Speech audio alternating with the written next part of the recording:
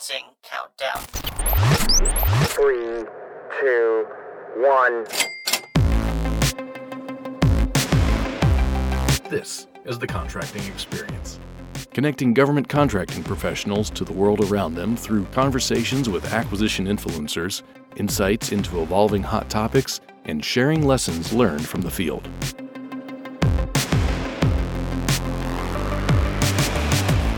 Welcome, listeners, to Part 2 on my Startup Innovation Fellowship experience, where Major General Cameron Holt, Deputy Assistant Secretary for Contracting, Office of the Assistant Secretary of the Air Force for Acquisition, Technology, and Logistics, turns the tables and interviews me on this unique and worthwhile experience working with the startup company Decisive Point in Washington, D.C. I want to give a shout out to my leadership for supporting my participation in this program, National Security Innovation Network for running the program, co-founders Tommy Hendricks and Eric Horan from Decisive Point for allowing me to gain a new perspective through my work with their company, and all the other groups I call out in this episode that helped me along the way. Make sure you check out the show notes, as I'm including several links of resources I found during my experience. I'm also including a link to a video of an AFWERX panel discussion that provides some great information and features 3 of the AFWERX contacts that I spoke with during this experience that highlights much of what I learned during my fellowship. Welcome, Amber. Thank you so much for agreeing to let me interview you. Thank you. You had an experience recently called the Startup Innovation Fellowship Program. And I remember our interview earlier this year when you interviewed me and some other Air Force contracting leaders on mission-focused business leadership and where we're going with that in the Air Force.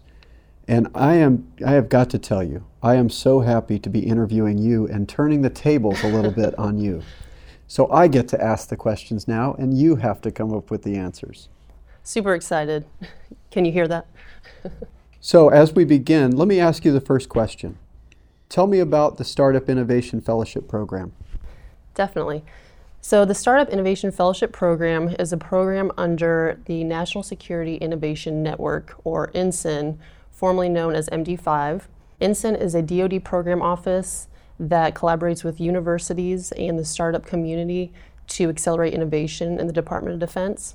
The Startup Innovation Fellowship Program is a 6-week fellowship for government, military, and civilians that have 4 to 15 years experience. It embeds them with a startup, it helps them get that unique experience, and then helps them address a command problem or focus area to work through and get a different perspective on. I was one of about 8 participants in this particular cohort. We were placed with different startups across the United States. Great. What startup company did you work with, and what command problem did you focus on during your fellowship? So I worked with a company called Decisive Point in Washington, D.C. It was founded by Tommy Hendricks, who is a former Special Operations Officer, and Eric Horan, who is a former Navy PCO. What they do is they're a startup company that works with other startups to help them bring their emerging technologies into the government. My focus area was better understanding the challenges that startups face in doing business with the government. So they were a great company to be paired with because they have access to several different startup companies that I could talk to, interview, meet with to get a better understanding of the challenges. I actually talked to 7 startups, 3 members of the AFWERX community, 1 member of the Defense Innovation Unit, and 1 from NSIN, the National Security Innovation Network, just to get different sides of the different challenges. Well, great. As other mission-focused business leaders across our Air Force start to try to figure out what's going on with the startup industry that typically doesn't do business with us, through your fellowship experience, what challenges did you find that startups face in doing business with the government? So one of the first big challenges is just that trying to get into the government space can be very difficult to navigate. So and there's several reasons for that. One has to do with there's limited access to potential government customers. A lot of times it can be a lot of roundabout networking, just trying to find who is the requirement owner, do they have funding available, what is their problem, how can the startups better understand that so they can work solutions to that. So that was a huge area where I think we could improve on. There's also a challenge in finding funded opportunities and then also understanding the different funding streams. It can be a little confusing when you hear of all the different ones. And then there's also some of the startups, I think, are not aware of some of the programs available to help them teach them how to do business with the government. So it kind of feels like they're out there on their own a little bit because I don't think they are aware of some of these potential programs. Another challenge is government requirements are too specific. It doesn't allow room for the startups to provide innovative solutions. It also constrains the company's ability to use commercial solutions that they've already developed because it may take too much money and resources to modify that to get to the government specification, or they may have to develop something completely different. Venture capitalists also like to invest in solutions that are scalable, and so it's tough to get VC backing when there's many different specifications required. And I know you've heard this many times, but another challenge is it takes too long to get on contract and get paid. And I know you've foot stomped, the importance of cash flow and all of that to industry, but especially to startup companies and small businesses because, they're concerned with making their payroll that month and kind of staying alive as a company. Also, investors consider doing business with the government very risky. There's no reoccurring money coming in necessarily on the government side. So an investor may not want to invest in a startup that has a defense focus, or they may require the startup to provide more equity for them to invest with them. Another comment of a challenge was DoD is not the best growth partner. There's no guaranteed path with verified funding that will get a solution from prototype to a fully developed solution. So startups have to decide if they want to put the resources up front to apply for government challenges if they maybe only make it 1 or 2 steps in, because that may be too many resources for them to put out. It may not be feasible or manageable. And then another area that's a challenge is in the intellectual property. Startups, it's their bread and butter. It's what sets them apart from some of the big guys. So if the government is requiring a higher level of rights to do business, then the startup really has to decide, are they willing to take that risk and do that? Are they able to negotiate with the program office at all? But that's something that they may have to walk away if they can't come to an agreement. So thank you. That's so important. I note that as we think about U.S. national security and the Air Force mission of Fly, Fight, Win, I notice that it's sometimes much easier for countries like China and Russia to access U.S. innovators and startups in our market than it is for U.S. startups to even do business with us in the Air Force. Do you have any advice for our Air Force contracting family on what solutions may already exist to overcome these barriers? Yes, so as part of the fellowship, I did some research on my own and also in talking to the startups and the groups from the different innovation organizations. I got an education doing this, which is why I think it was a great fellowship to do. My background is major weapon systems, so I haven't played too much in this space, and so this was a complete learning experience for me. But as far as the challenge of the government being a difficult space to navigate, organizations that are out there and available for startups to help teach them to do business with the government, there are PTACs, Procurement Technical Assistance Programs out there, and they are located in different geographic locations across the U.S. And then there's also the DoD small business programs that provide assistance. In most major cities and around bases, you will find tech accelerators and incubators. You can do your research to see if there's an organization that provides specific mentoring in the DoD space. I think that's important if you're a startup that wants to go that route, because they can be helpful in kind of helping you along with the different nuances of that. So just do your research and make sure that if you're going to go that route, that they do have people there that are, understand the DoD space and can help you with that. If requiring equity to join an organization, just make sure you think through how much equity you're willing to give up, and if it is a good business strategy at that time for the company to do that. There are many different tech accelerators, incubators out there. You can do a internet search for them, but one example is Techstars Air Force Accelerator. They have a program that's specifically geared towards helping startups get into the Department of Defense, but there are many others out there that are not specifically affiliated with the government that can help you. As far as funding opportunities, this is not an exhaustive list, but these are the ones that I was able to find in my research. Many of you may already know about the Small Business Innovation Research, SBIR, or Small Business Technology Transfer, SITR, programs out there where they're really trying to revamp that program and use it to bring innovative technologies into the government. So that's been great, especially in the last year and two. So there's also AFWERX challenges. They award through many of our organizations like AFRL and AFL-CMC. They've also worked with the Navy, so you can keep an eye out for those on the AFWERX website. There's also a Defense Innovation Unit solicitations that get put out. Many of those are for OTA, other transaction authority type actions. And then you can look on FedBizOps, Federal Business Opportunities. Recently, there's been some Air Force teams, like out of Joint Base McGuire, who did a commercial solutions opening that was, I think, very successful. And I think they learned some lessons, and they're passing those on to other teams. So those are some funded opportunities to look out for. As far as the types of funding that are outside specific program appropriated funds, you have, we talked about the SBIR and SITR, Small Business Innovation Research, Small Business Technology Transfer. There's also Rapid Innovation Funds program, the Squadron Innovation Funds, or SIF, and then there are the DoD, there's Rapid Reaction Technology Office, RRTO. They have 3 different funding streams. One is a Rapid Reaction Fund where they provide hedge against technology risk. There's another one that's Quick Reaction Fund for accelerating conventional warfare capabilities. And then another one, Emerging Capabilities Technology Development, which is counter emerging threats. And I can put these links in the show notes so that people can go directly to those sites, because I do have those. As far as the government requirements being too specific, and this kind of also links back to the importance of getting access to the requirements owners and potential customers to solve problems.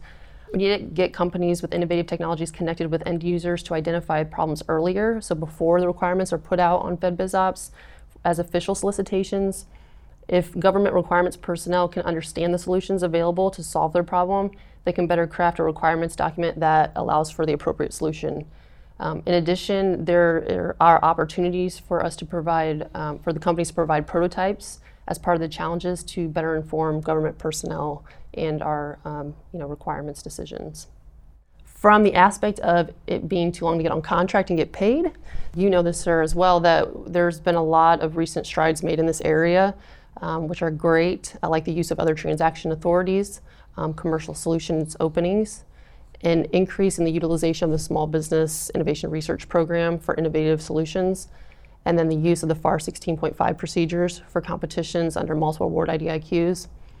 In addition, there's acquisition situations that warrant the use of things like the FAR Part 12 commercial item procedures, and these have always been available to us as well, right? So FAR Part 13 simplified acquisition procedures, FAR Part 19.8 direct 8A awards if applicable, and the use of the government purchase card, which was done at Air Force Pitch Day in March. And then on this next point, I know you and Dr. Roper have really led the charge on this, but there's been a push in the Air Force to delegate authorities down to the lowest appropriate level and encourage a more streamlined review process in order to speed up the contract timelines. So there's been a lot of work done in this area, and I think, as you know, sir, there's a lot more work to be done, but I think we're at least moving in the right direction. And then from the aspect of DoD not being the best growth partner, there were several individuals inside and outside the government that I talked to that acknowledged this. And they suggested having a dual-use business strategy where the startups can introduce and develop their technology through challenges and SBIR programs, but have a commercial solution that can help sustain their business. And then when the business is able to manage compliance with the regulations, i.e. more resources and better established, they can reach back into the government market. And other startups have taken the strategy of being a subcontractor rather than a prime, still getting that good service and technology in there, but on not as maybe the prime contractor.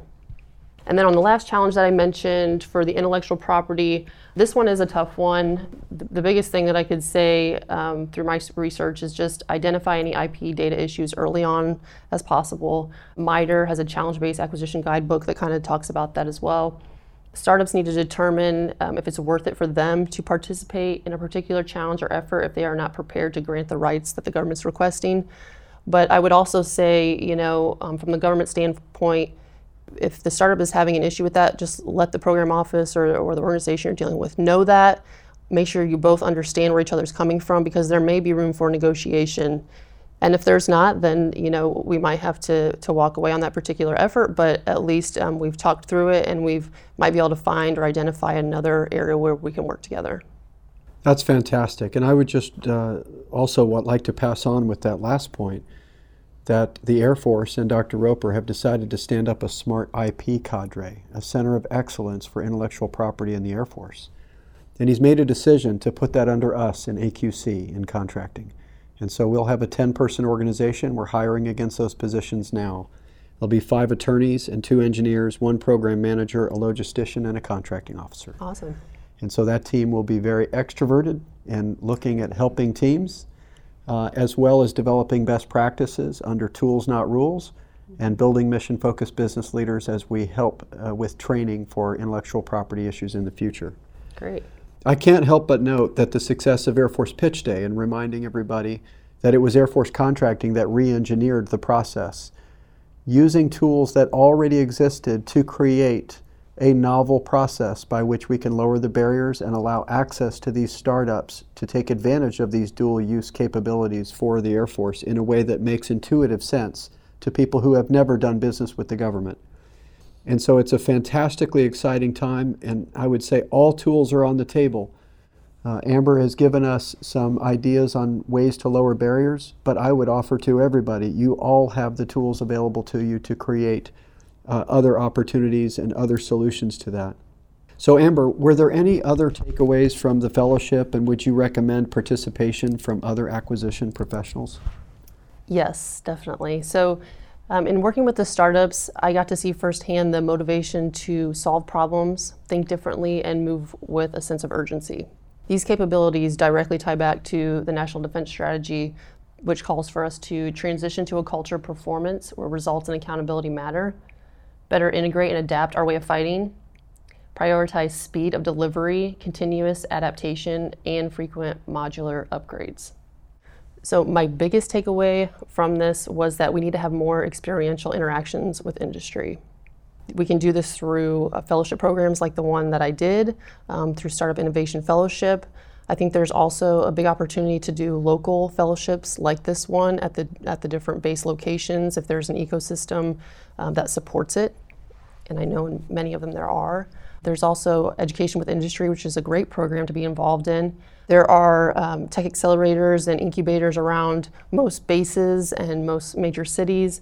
They put on collider events, which by that I mean basically events where industry and government can get together and network and talk to each other about issues and just get to know each other and empathize more with each other. That was also a huge takeaway for me during this, is just better understanding where these companies are coming from and being in their place to understand the sense of urgency that they're working with day to day to develop their technologies and also get them into the government for our missions. So, and then there's another organization that I was introduced to through this fellowship, and that's DEF, Defense Entrepreneurs Forum, also referred to as the Virtuous Insurgency. It is a non-for-profit organization that is made up of individuals inside and outside the government that promote a culture of innovation into the national security communities. So I encourage everyone to check them out. I'll put the link to their organization in the show notes as well. They hold different events.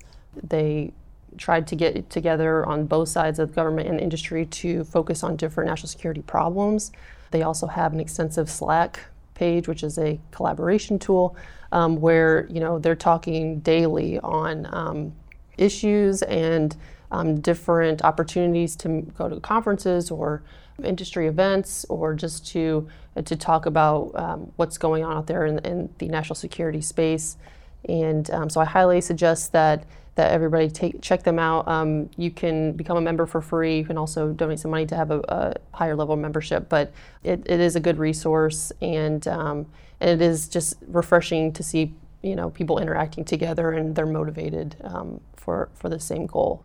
So bottom line, whether you can get into a fellowship or not, I think there are a lot of opportunities to get out there and collaborate with industry, even outside of a particular program that you're working. So that's fantastic. Yeah, the deaf folks are a really fun crowd. I've spoken to them before, and I can tell you they are absolutely thrilled with mission-focused business leadership, and they're helping in any way that they can. Also, with the EWE slots that you mentioned, we now have an EWE slot with a venture capital firm. We also have added an EWE slot with Anduril, Palmer Luckey's company. He's the individual that spoke to us at our Worldwide Training Summit, and I've told him he's a mission-focused business leader too, he just doesn't know it. And then also, I would note that we now have our first EWE slot for enlisted, and we're on our way to 3 enlisted EWE slots. So it is an exciting time. I can tell, Amber, that you are feeling my pain, being the one that is peppered with questions and having to answer them. So I'm going to spare you and ask only one more question. Are you doing anything differently in your job as a procurement analyst at Headquarters Air Force Materiel Command because of the experience you gained in the Startup Innovation Fellowship? I would say I'm thinking differently. The experience completely opened my eyes to the need for more collaboration with industry, especially in the market research and requirements definition phases. I think looking at the FAR actually encourages that we do that, and I don't think we do enough of it. Of course, there's factors and reasons why that happens, and there are many reasons, but some could be budget cycles and when money actually gets to program offices and resources and all of that. But if we want to have the leading edge technology, we need to tap into our industry partners sooner, who are a vital part of our success and our ability to meet our missions.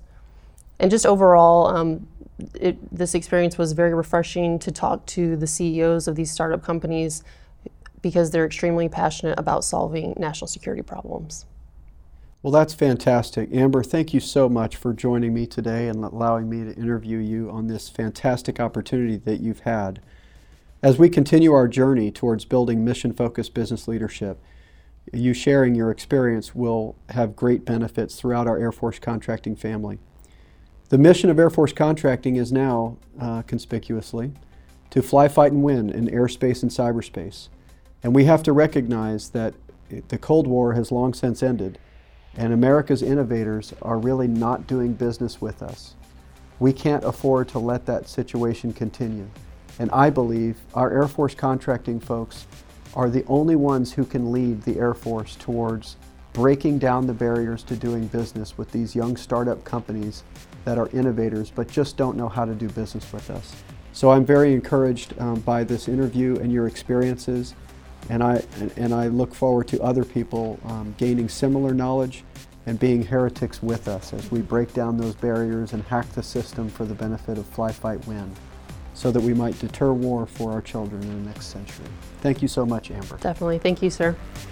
If you have suggestions for topics or people to interview or feedback on the podcast, you can submit those at thecontractingexperience@gmail.com. I want to thank you all for listening to the Contracting Experience podcast. Until next time, keep connecting to the world around you.